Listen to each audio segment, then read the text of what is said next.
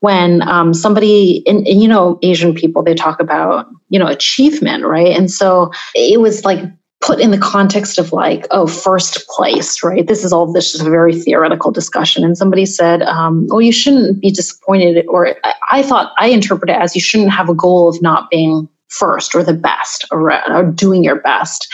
And they said, no, that's not what we're trying to say. We're not trying to say don't do your best or don't try to be the best. We're trying to say that if you strive there, if you hit number 2 or you don't hit your goal, don't feel like a failure and don't feel like a disappointment, because wherever you end up would have been better where you would have been if you hadn't had that goal in the first place.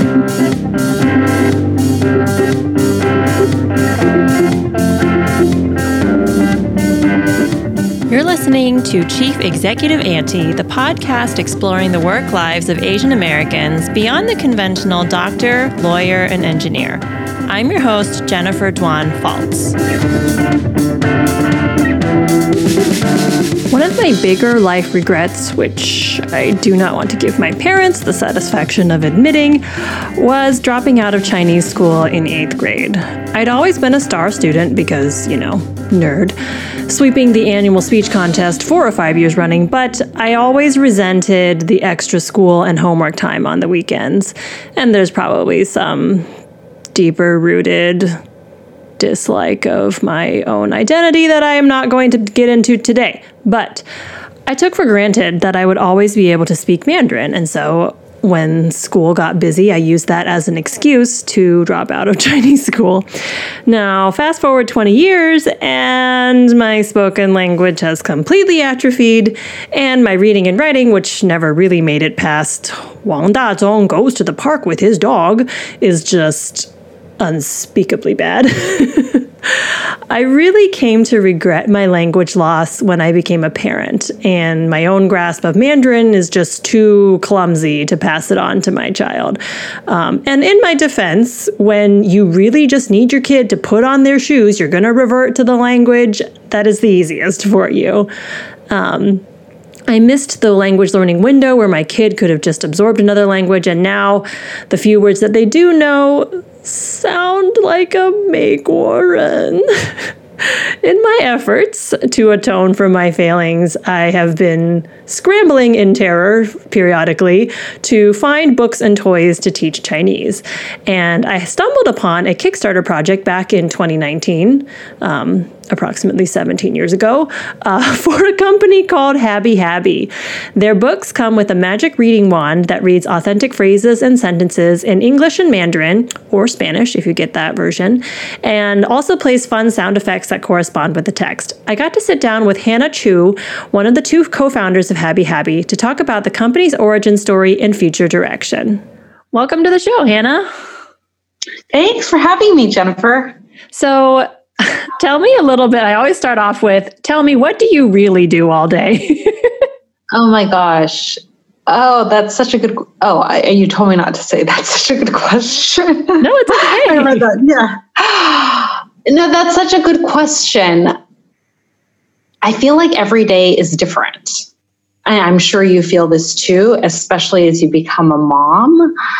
But it feels like you have multiple roles, right? So every day is filled with totally different priorities. And especially as an entrepreneur, because your roles are so varied and the priorities change every day, it's not like I only do marketing or I only do fulfillment or I only do strategy, right? It's you do everything. And so today you could be talking to a vendor, and tomorrow you could be, researching and writing a deck, and the next day you could be just spending the entire day in the warehouse. So every day is different.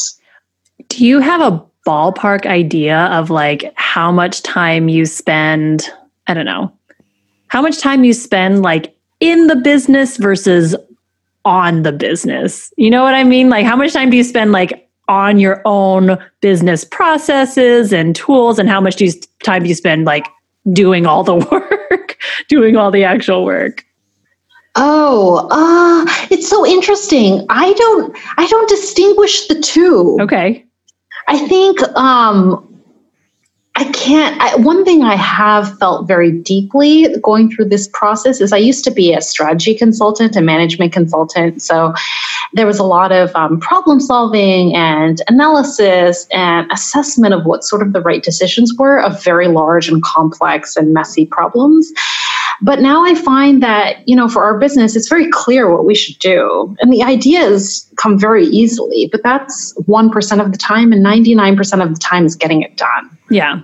So I was going to ask, did your business school background help you in this, or is it just like a totally different from what you learned in school? That's so interesting. I started in undergrad, and this is a random aside, I was a hum bio major, human biology. And, I thought I was going to become a doctor like so many other Asian women. And then I thought I was going to go to law school, and I took the LSAT, but I thought, consulting would be a fun interim thing before applying for law school.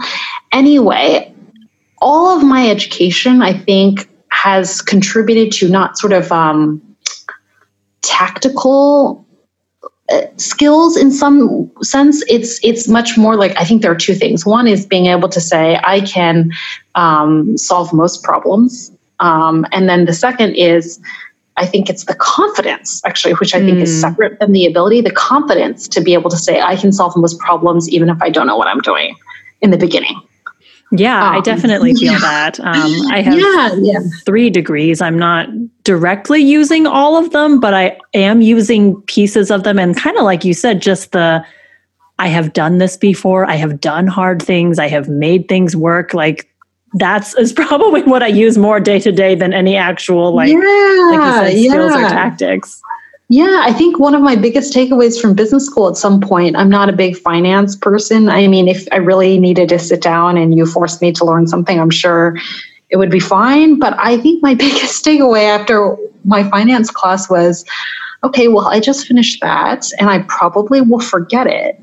So if at any point I need it in the future, I feel confident that I have multiple people to call who will sit down with me and teach it to me, and I can relearn it in the future, whatever I need to know. That was my biggest takeaway from school. Yeah, definitely. I mean, I think knowing when to outsource or get help is, I think, a big part in entrepreneurship, because it's so tempting to try to just do everything yourself. And after a certain point, it just doesn't work anymore because A, I'm not good at it. B, I can't do it fast. C, I probably do it wrong. And it's like, okay, I probably just need someone to help me here. Yes. Although right now it's me and Anne Louise, and, people always say, like, who does your PR? Or like, who writes your books? And like, most of the time the answer is we do. Obviously we don't illustrate, and we're not the primary translators, and we, don't do a lot of things where we have contract help out and with like brilliant and very talented people.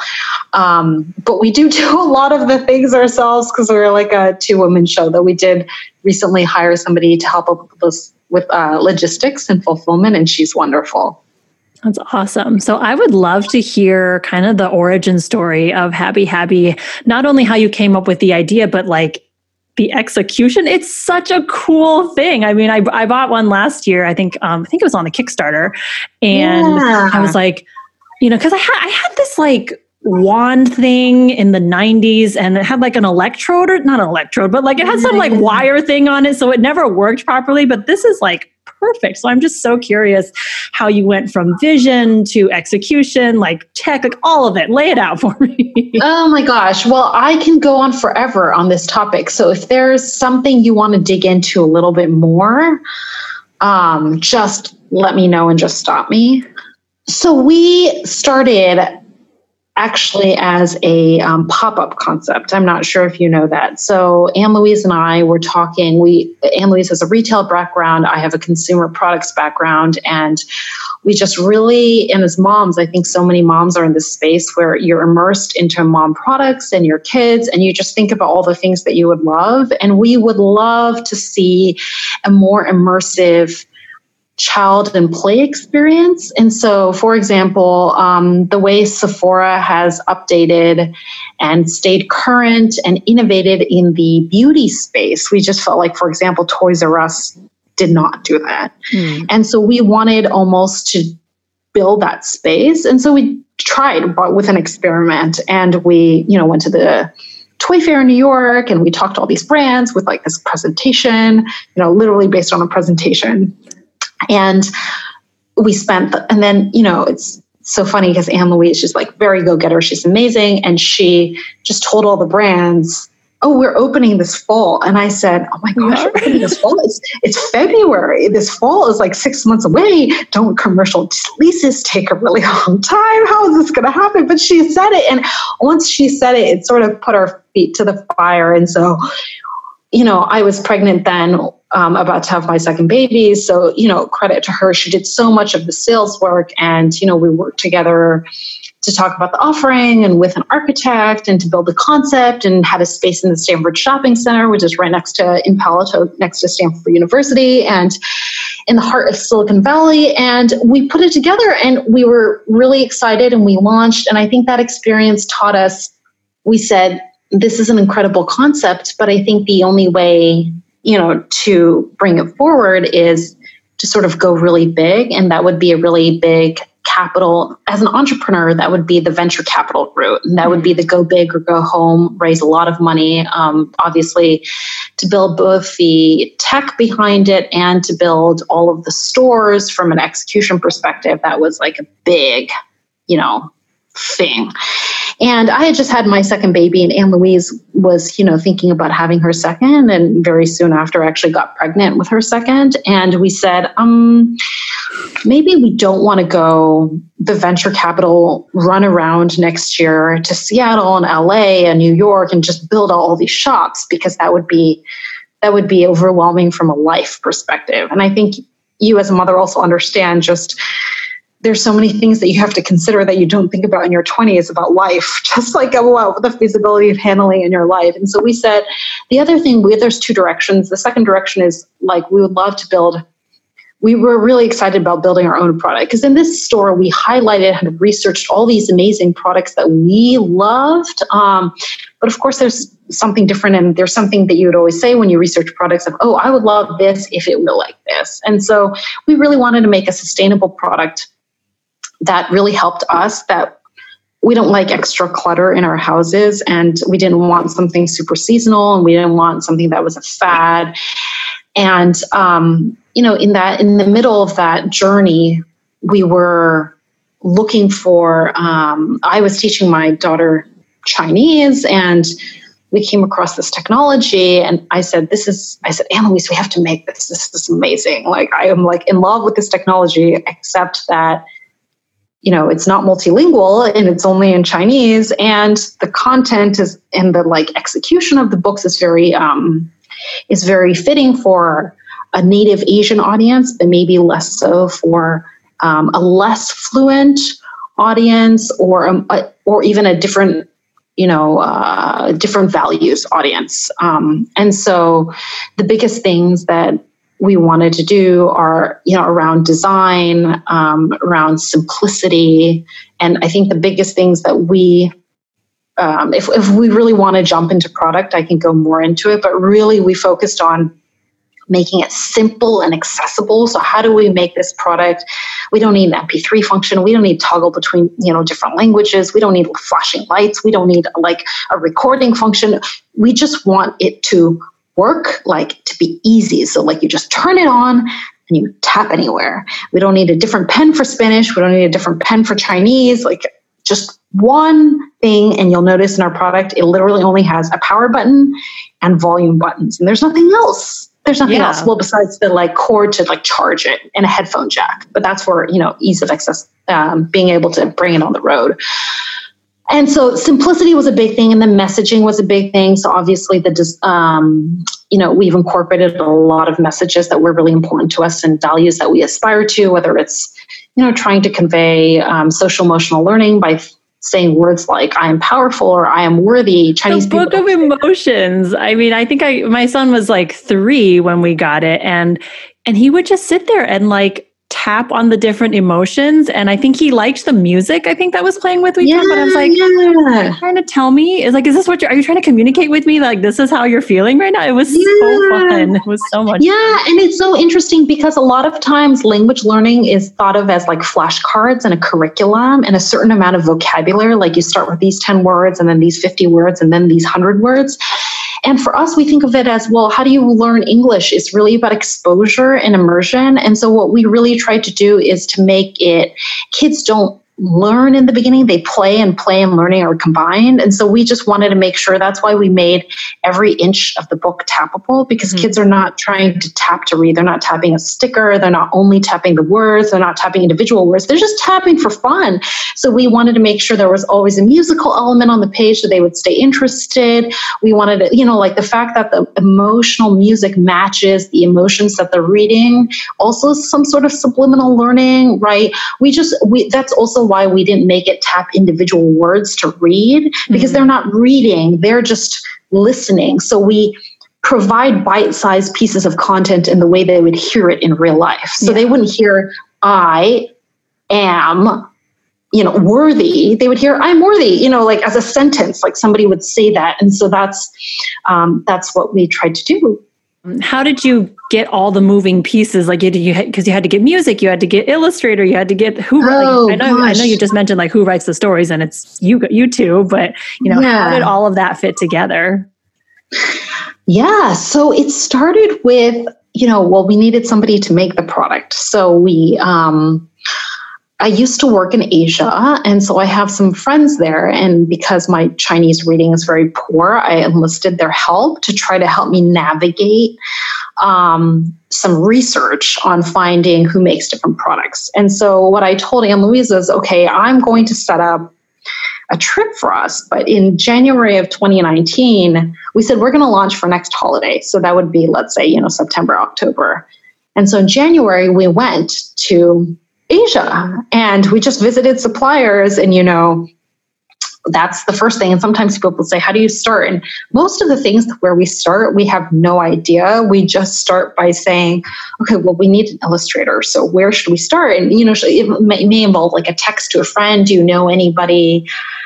Which then leads to another thing, or it might start with Google, but that's usually how we start anything. Is, we need an illustrator, we need a panel of translators, because if you just have one person translating the transfer from English, it's very awkward, even if they're native. Oh, that's interesting. And we don't send it to a translation agency because I feel like it would, there are a lot of bad translations out there. And so we, our process has been, we hire a board of translators, and they all represent different regions. So whether it's Taiwan or, more northern China, et cetera. And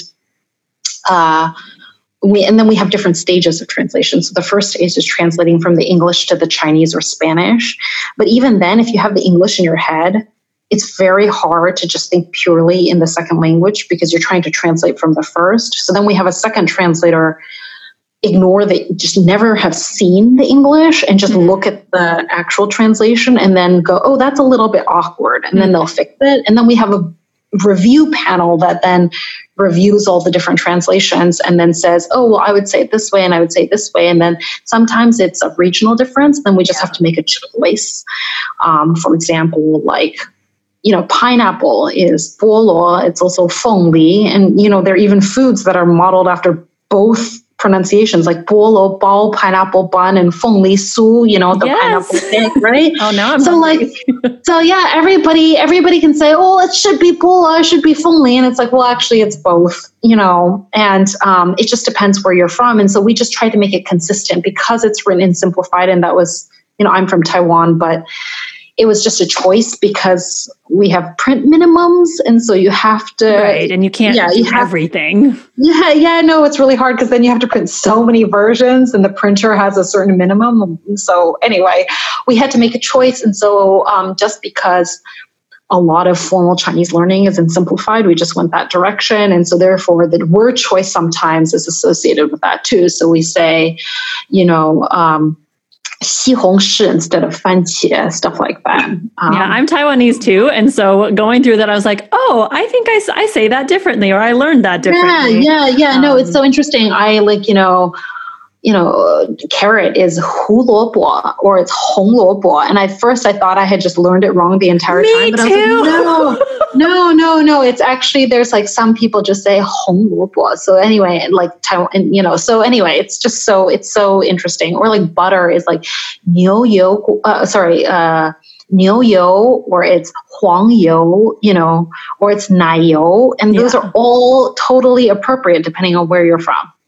Yeah, definitely. I took a couple Chinese classes in college, and I think the materials were offered in traditional or simplified for like the first 3 levels. And I was like, okay, cool. And then I got to the 4th one and it was only in simplified. And I was like, I don't know how to read any of this. Yeah. Oh my gosh. I had the same experience in college where, because I learned traditional growing up, they had given us a choice in college. And I just wrestled with that choice for so long because I said, well, if I had to start over from the beginning, I might choose simplified, but I have this base and an identity in traditional. But then I started, and then I realized that, even if I had learned a certain amount, maybe I'd only gotten to like 10%. And so therefore I was like, oh, but everything else is so hard. So I just went the simplified route.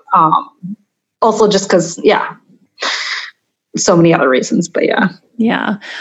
You're coming out with a big launch soon, yes? Oh, yes. We have 13 new books. And so we will have a library of 20 titles in 2 languages, Chinese and Spanish. So we'll have 40 titles in our library. And as you know, we launched last year. And so last year, 2019's big goal was launch. So just come out with a brand, come out with a product and launch. And we started on Kickstarter. And then this year's big goal was we really want to have a meaningful library for our consumers and our community. And so that was that. Yeah, well, we still just have the original 4 Kickstarter books, or was it 5? I think it was 5 Kickstarter books. And my kid still loves them. He still goes through all of them. And the careers one. Oh man. Oh yeah, we love that one. I saw Mommy as an entrepreneur. I was like, whoa, it's me. Yeah. Oh my gosh. It's so interesting because, we love that book. And obviously that book, there's 2 things. One is it is a little bit more advanced because it says Mommy is an entrepreneur. Oh yeah, there's words in there. And I was like, I don't know how to say product manager. Yeah. Entrepreneur, product manager, surgeon, all these things. Somebody asked us why we didn't use teacher instead of professor or doctor instead of surgeon. And I think it was a very intentional choice. Not that, it's not good. It's awesome if they can learn teacher and doctor because those are very common words and arguably used more. But we wanted to make a statement about Mommy being at the top of her field. And so obviously Mommy teachers are amazing, but we just wanted this book to say in all the traditional fields, right? Whether it's academia or even staying at home where we call Mommy, the chief home officer, or finance or, law. Mommy is a judge, not a lawyer. Mommy is a professor and not a teacher, stuff like that. So that was very fun for us to write. The second thing that we thought about when we were writing that book is even if product manager is not like, amongst your top 100 vocabulary that you should know, it is still very practical. We tried to, all of our content is immersed in what do and should our children be exposed to. So in English, if your mommy is a product manager, what would you say? You wouldn't say my mommy works in tech. You would say my mommy is a product manager, and probably pretty early you would learn those 2 words because that's what mommy does. And so we just wanted to reflect the world around us where it's just immersive content at different levels of complexity, right? So somebody might say, Daddy and I are so proud of Mommy. 爸爸和我都为妈妈感到骄傲, right? Like 骄傲 is probably not one of the first words that you'd learn, but we should be able to say Daddy and I are so proud of Mommy, right? So that's why we included that sentence. So and as a fun aside, we are having a sister book, or you could say brother book, coming out of Careers Dads. And that one's really fun because there, obviously, we're making a different statement. But we still have, the stay-at-home moms, so the chief home officer's equivalent in dad. We have a firefighter, an astronaut, a mayor, all these like venture capitalists. And there we're sort of representing different places where daddy can make an impact. That is also less traditional. Yeah, I love that. And I think one thing that I really love about the Happy Happy brand is that everything does seem so intentional and carefully thought out, and nothing is an accident. And I bet you've put a lot of work into making Oh my gosh, thank you for noticing. It's so amazing because we're always, Anne Louise and I are just, oh my God, the to-do list is so overwhelming. We just need to get do and cross off things and just move. And we're so behind on so many priorities. And so we're so so much heads down working that it is amazing when people, stop and just tell us what they appreciate and what they notice. And we're like, oh, wow, they noticed the details. No, I definitely notice the detail. I mean, I work with a lot of businesses and for people who are just starting out, like, no, do not spend $5,000 on this thing when you're just starting out. But once you've grown to the stage that you're at, like, I definitely noticed the level of the detail. Thank you. Oh, thank you. It's so funny because we're constantly noticing more details and we're like, oh my gosh, this could have been so much better. We'll do that in the next reprint or something, So thank you for noticing. It's very encouraging. I mean,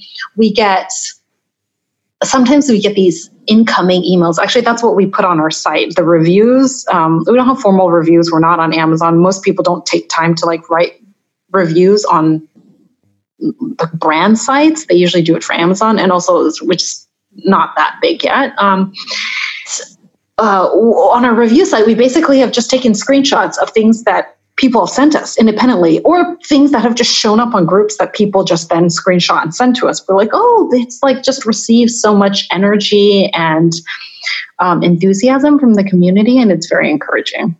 I keep a little document in my Google Drive of nice things people say about me.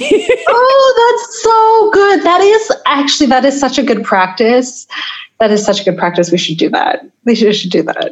And honestly, probably every couple of months, I'm I'm just going to look at that and read through it and tell myself that it's so encouraging. Yeah, no, it's so encouraging. It's so, it's very important. I am curious, how do you balance attention to detail and also just getting it out the door? Because I know that I will just, if I'm not careful, I will just pick something off the deep end and not ever be able to get anything out the window. But I'm curious how you balance that. That's a really good question. One thing I think helps is that there's two of us, Anne Louise and I, because we'll sense check and pressure check pressure test different things that we care about. That's one thing. The second thing I think is we have certain milestones and goals. And it's interesting because we started this year with 10. We started this long list. But at the top was, we want to expand our library. And so therefore I don't know if I'm really answering the question, but we just sort of said, well, we have to launch by the fall. And therefore I think that provides a little bit of fire. So if we can change it, and we do notice, and it can improve the product, we'll get it done. But if it's at the cost of not getting it done, then we won't. Obviously, we won't probably put something about that we don't feel comfortable with. So there is this sort of internal base threshold of, are we happy to put our names behind it? And are we proud of it? Right. But if the spacing is slightly off, would we throw them all away? No, something like that.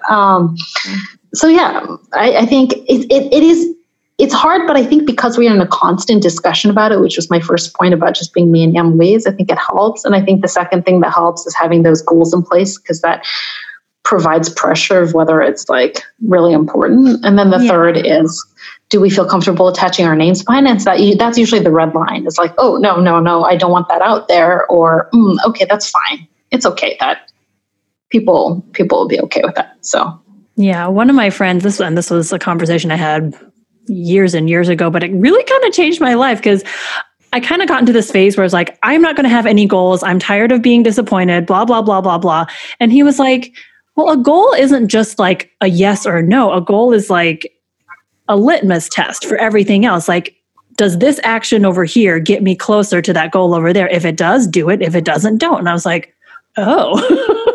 Yeah, no, it's so interesting. Big, like, like a North Star almost. Like, are you going to get there in this year? Maybe not, but is it going to get you closer or farther from that? And that's been really just have like a big overarching, like, I'm not going to get there right away, but it will let me decide whether I should do this or not do this and take this project or not take this project. So. Yes, totally. It's so interesting that you talk about that being a really big insight. I think I had a similar sort of revelation about that point when somebody, Asian people, they talk about, achievement, right? And so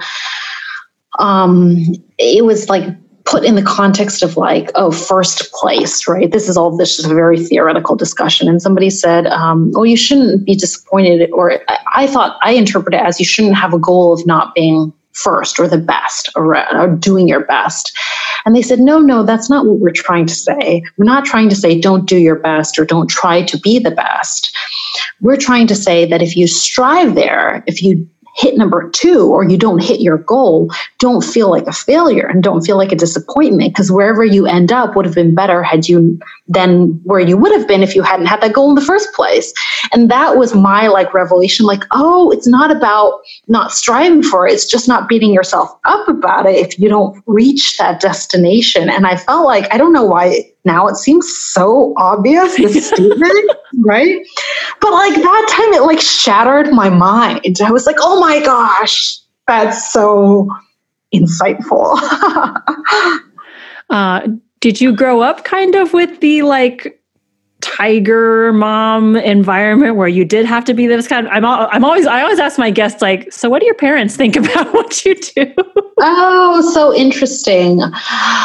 Yes and no, in the sense that I think my parents are very traditional and they had a very specific archetype of what they thought was successful and what they wanted to do, what they thought I should do. So that's why there was a very big push. My dad was a chemistry PhD. He had saved his PhD books for me and thought they were amazing. And I was just like, I can do high school chemistry, and I did fine in college chemistry as well. It's just, it was really not intuitive and I don't love it.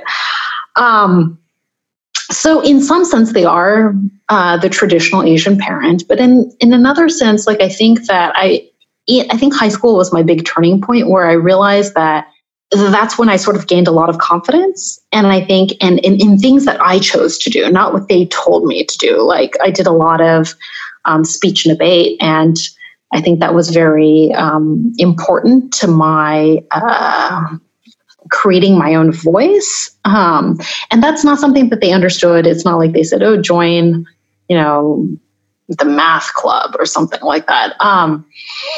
So, and then since then, I think I therefore have had a very strong opinion of what I would like to do. So of course I'm influenced by them. I thought I wanted to be a doctor. And then I tried to tell them once that I wanted to be a lawyer. And then they thought that they pulled out the Chinese newspaper and they pointed to all the lawyer ads. And then they said, look how many lawyers don't have jobs. And I said, oh my gosh, but that's not what I meant when there's so many different types of lawyers. But I think they're very supportive of what I want to do.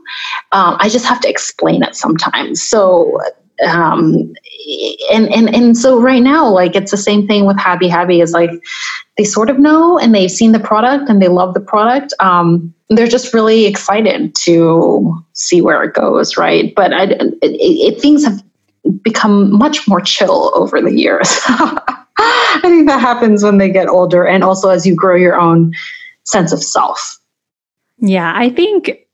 Yeah, and I've talked to plenty of Asians who are like, "Oh, my parents don't understand me; they don't support me," and I'm like, "But have you actually explained to them?" Because I think you're right that sometimes it's not animosity or like trying to control. They just don't get it. No, like, they just don't what's know. a blogger? What do you mean a blogger? Go on YouTube. Yeah. Hey, this is what I do, and this is how I make money. They're like, oh, okay. Yeah, exactly. Like, I think it's like they just want to know that you're in a good place and they don't have to worry about you, And I remember when I first applied for consulting, and at that point, my parents still thought I had got them over the hump of law school and said I was going to apply to law school. And I had even taken the LSAT just to comfort them, to say, see, I will get into law school. Don't worry. You are not the first podcast guest who has done this. Yes. Oh my God. Asians. Yes. And then when I got into consulting, I worked for the Boston Consulting Group, which is BCG, but my mom misheard it and said BGC, and she kept looking it up, and she was very worried. She'd never known what this consulting thing was. And she said, and I looked up and I can't find BGC. Are you sure it's a real company? And I was like, oh my gosh, no, you spelled it wrong. But they didn't really understand. Yeah. But I think, most of the things, just explanation. I mean, sometimes what I've learned over the years too is not to explain things too early, because if it's too theoretical, then it results in this very theoretical discussion back and forth. Just like wait until you're in a good place and just say, this is what I'm planning on doing. That's a hot tip. I like that. Same thing with children too. Like don't explain to children and your parents, like same strategy. Don't explain things too soon, because then they'll just get confused and worried for no reason. Yeah. No, but most importantly, they obviously there's this huge and strong base of like unconditional love. And I feel that all the time, and I feel that support. And so I know that no matter what I do, they're very supportive. And I know that at this point, they feel confidence in my decisions too. So I feel infinitely lucky to have them as my parents. But yeah, it has been a very interesting, there's a lot of empathy also now that I'm a parent too, right? Just thinking about how they parented. And I'm sure there's a lot of them in me that I don't even realize. Oh man. As with every passing year, I'm like, whoo, I know who I'll say something and be like, oh, I know who that sounds like. I didn't think I was going to do that, but here I am. Yeah. Do you have any advice for other Asian Americans who want to start, a product-based business like yours? Oh, that's so interesting. I think my biggest thing, I spent 10 years in consulting, and then I chose to leave. And it was a very difficult decision, actually, to leave, because you've invested 10 years. And it's not like I didn't like consulting. Like, chemistry, it was very easy to decide, like, I did not want to be a chemist. But because I clearly stayed long enough because I was having fun and I enjoyed the work and I loved my team and it was just so interesting. And I made an analogy constantly, like I was baking a cake and the cake had already, like I'd already mixed all the ingredients, literally it's just sitting in the oven. Like there was very little for me to do besides letting inertia carry me and doing all the things that I was so used to doing for like 10 to 20 years, right? You're so used to taking these meetings and having these presentations and doing this analysis and working with teams. And, you just get so used to that. All you have to do is do the same thing that you wanted to do for the last 10 years. And I think the reason I left, and this is a very long answer to your question, but the reason I left is because I said, well, 20 years from now, if I play this out, even though I'm enjoying what I'm doing now, 20 years from now, will I be happy about where it takes me? And I realized that I would have given all of my energy and time to the profession, which is fine when you're like 20 to 30 and just trying to absorb and learn as much as you want. But there were other things that I wanted to do. I wanted to be in the Bay Area to be closer to my parents. I wanted to try other things. I wanted to, and it's not to say one is better than the other, but I primarily did it so that I wouldn't regret my decision. And because I knew that 20 years down the line, when I was, like 50, I didn't want to just have been, be in the space I would have been had I stayed. And so my biggest thing for Asians, because I think East Asians in particular have are more conservative and they typically follow a more traditional path and we're less willing to take risk. And so even though my risk relative to a lot of people's risk does not seem like a risk, I think it is not a decision that most East Asian people would have made, because it would have felt like giving up too much. It would have, whether it was in terms of salary, prestige, identity, and all of these other reasons. And so I think my biggest, and that doesn't mean that my decision is right for most people. It just means that I think for most people, my biggest advice would be to not let the past dictate what you should do in the future, and also to not let others people's validation of yourself dictate how you should live your life. Because I think so many people have a sense of, well, if I left and did something else, what would I say that I would do? Like, it was actually very hard for me to answer when I first left, because people would say, what would you do? And I thought, oh my gosh, I don't know how to explain. What do I do? So now, sometimes it's just easier to, especially before we started Happy, just to say, you're a homemaker, because it's just easier. It's easier to identify. But I think identity is really important. Validation is unfortunately very important for a lot of Asian Americans, just because of the way we were brought up. So as much as we can go back to ourself and have a strong center and say, what do I want? Even if I made, even if it's a wrong decision, at least it's your decision and you learn from it.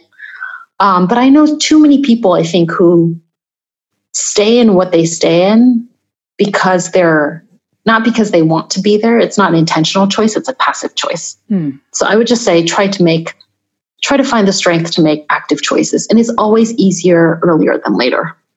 Yeah. Definitely. And the second thing I would say is, people would say, oh, well, this is not a good time. It's never a good time. There's never, exactly.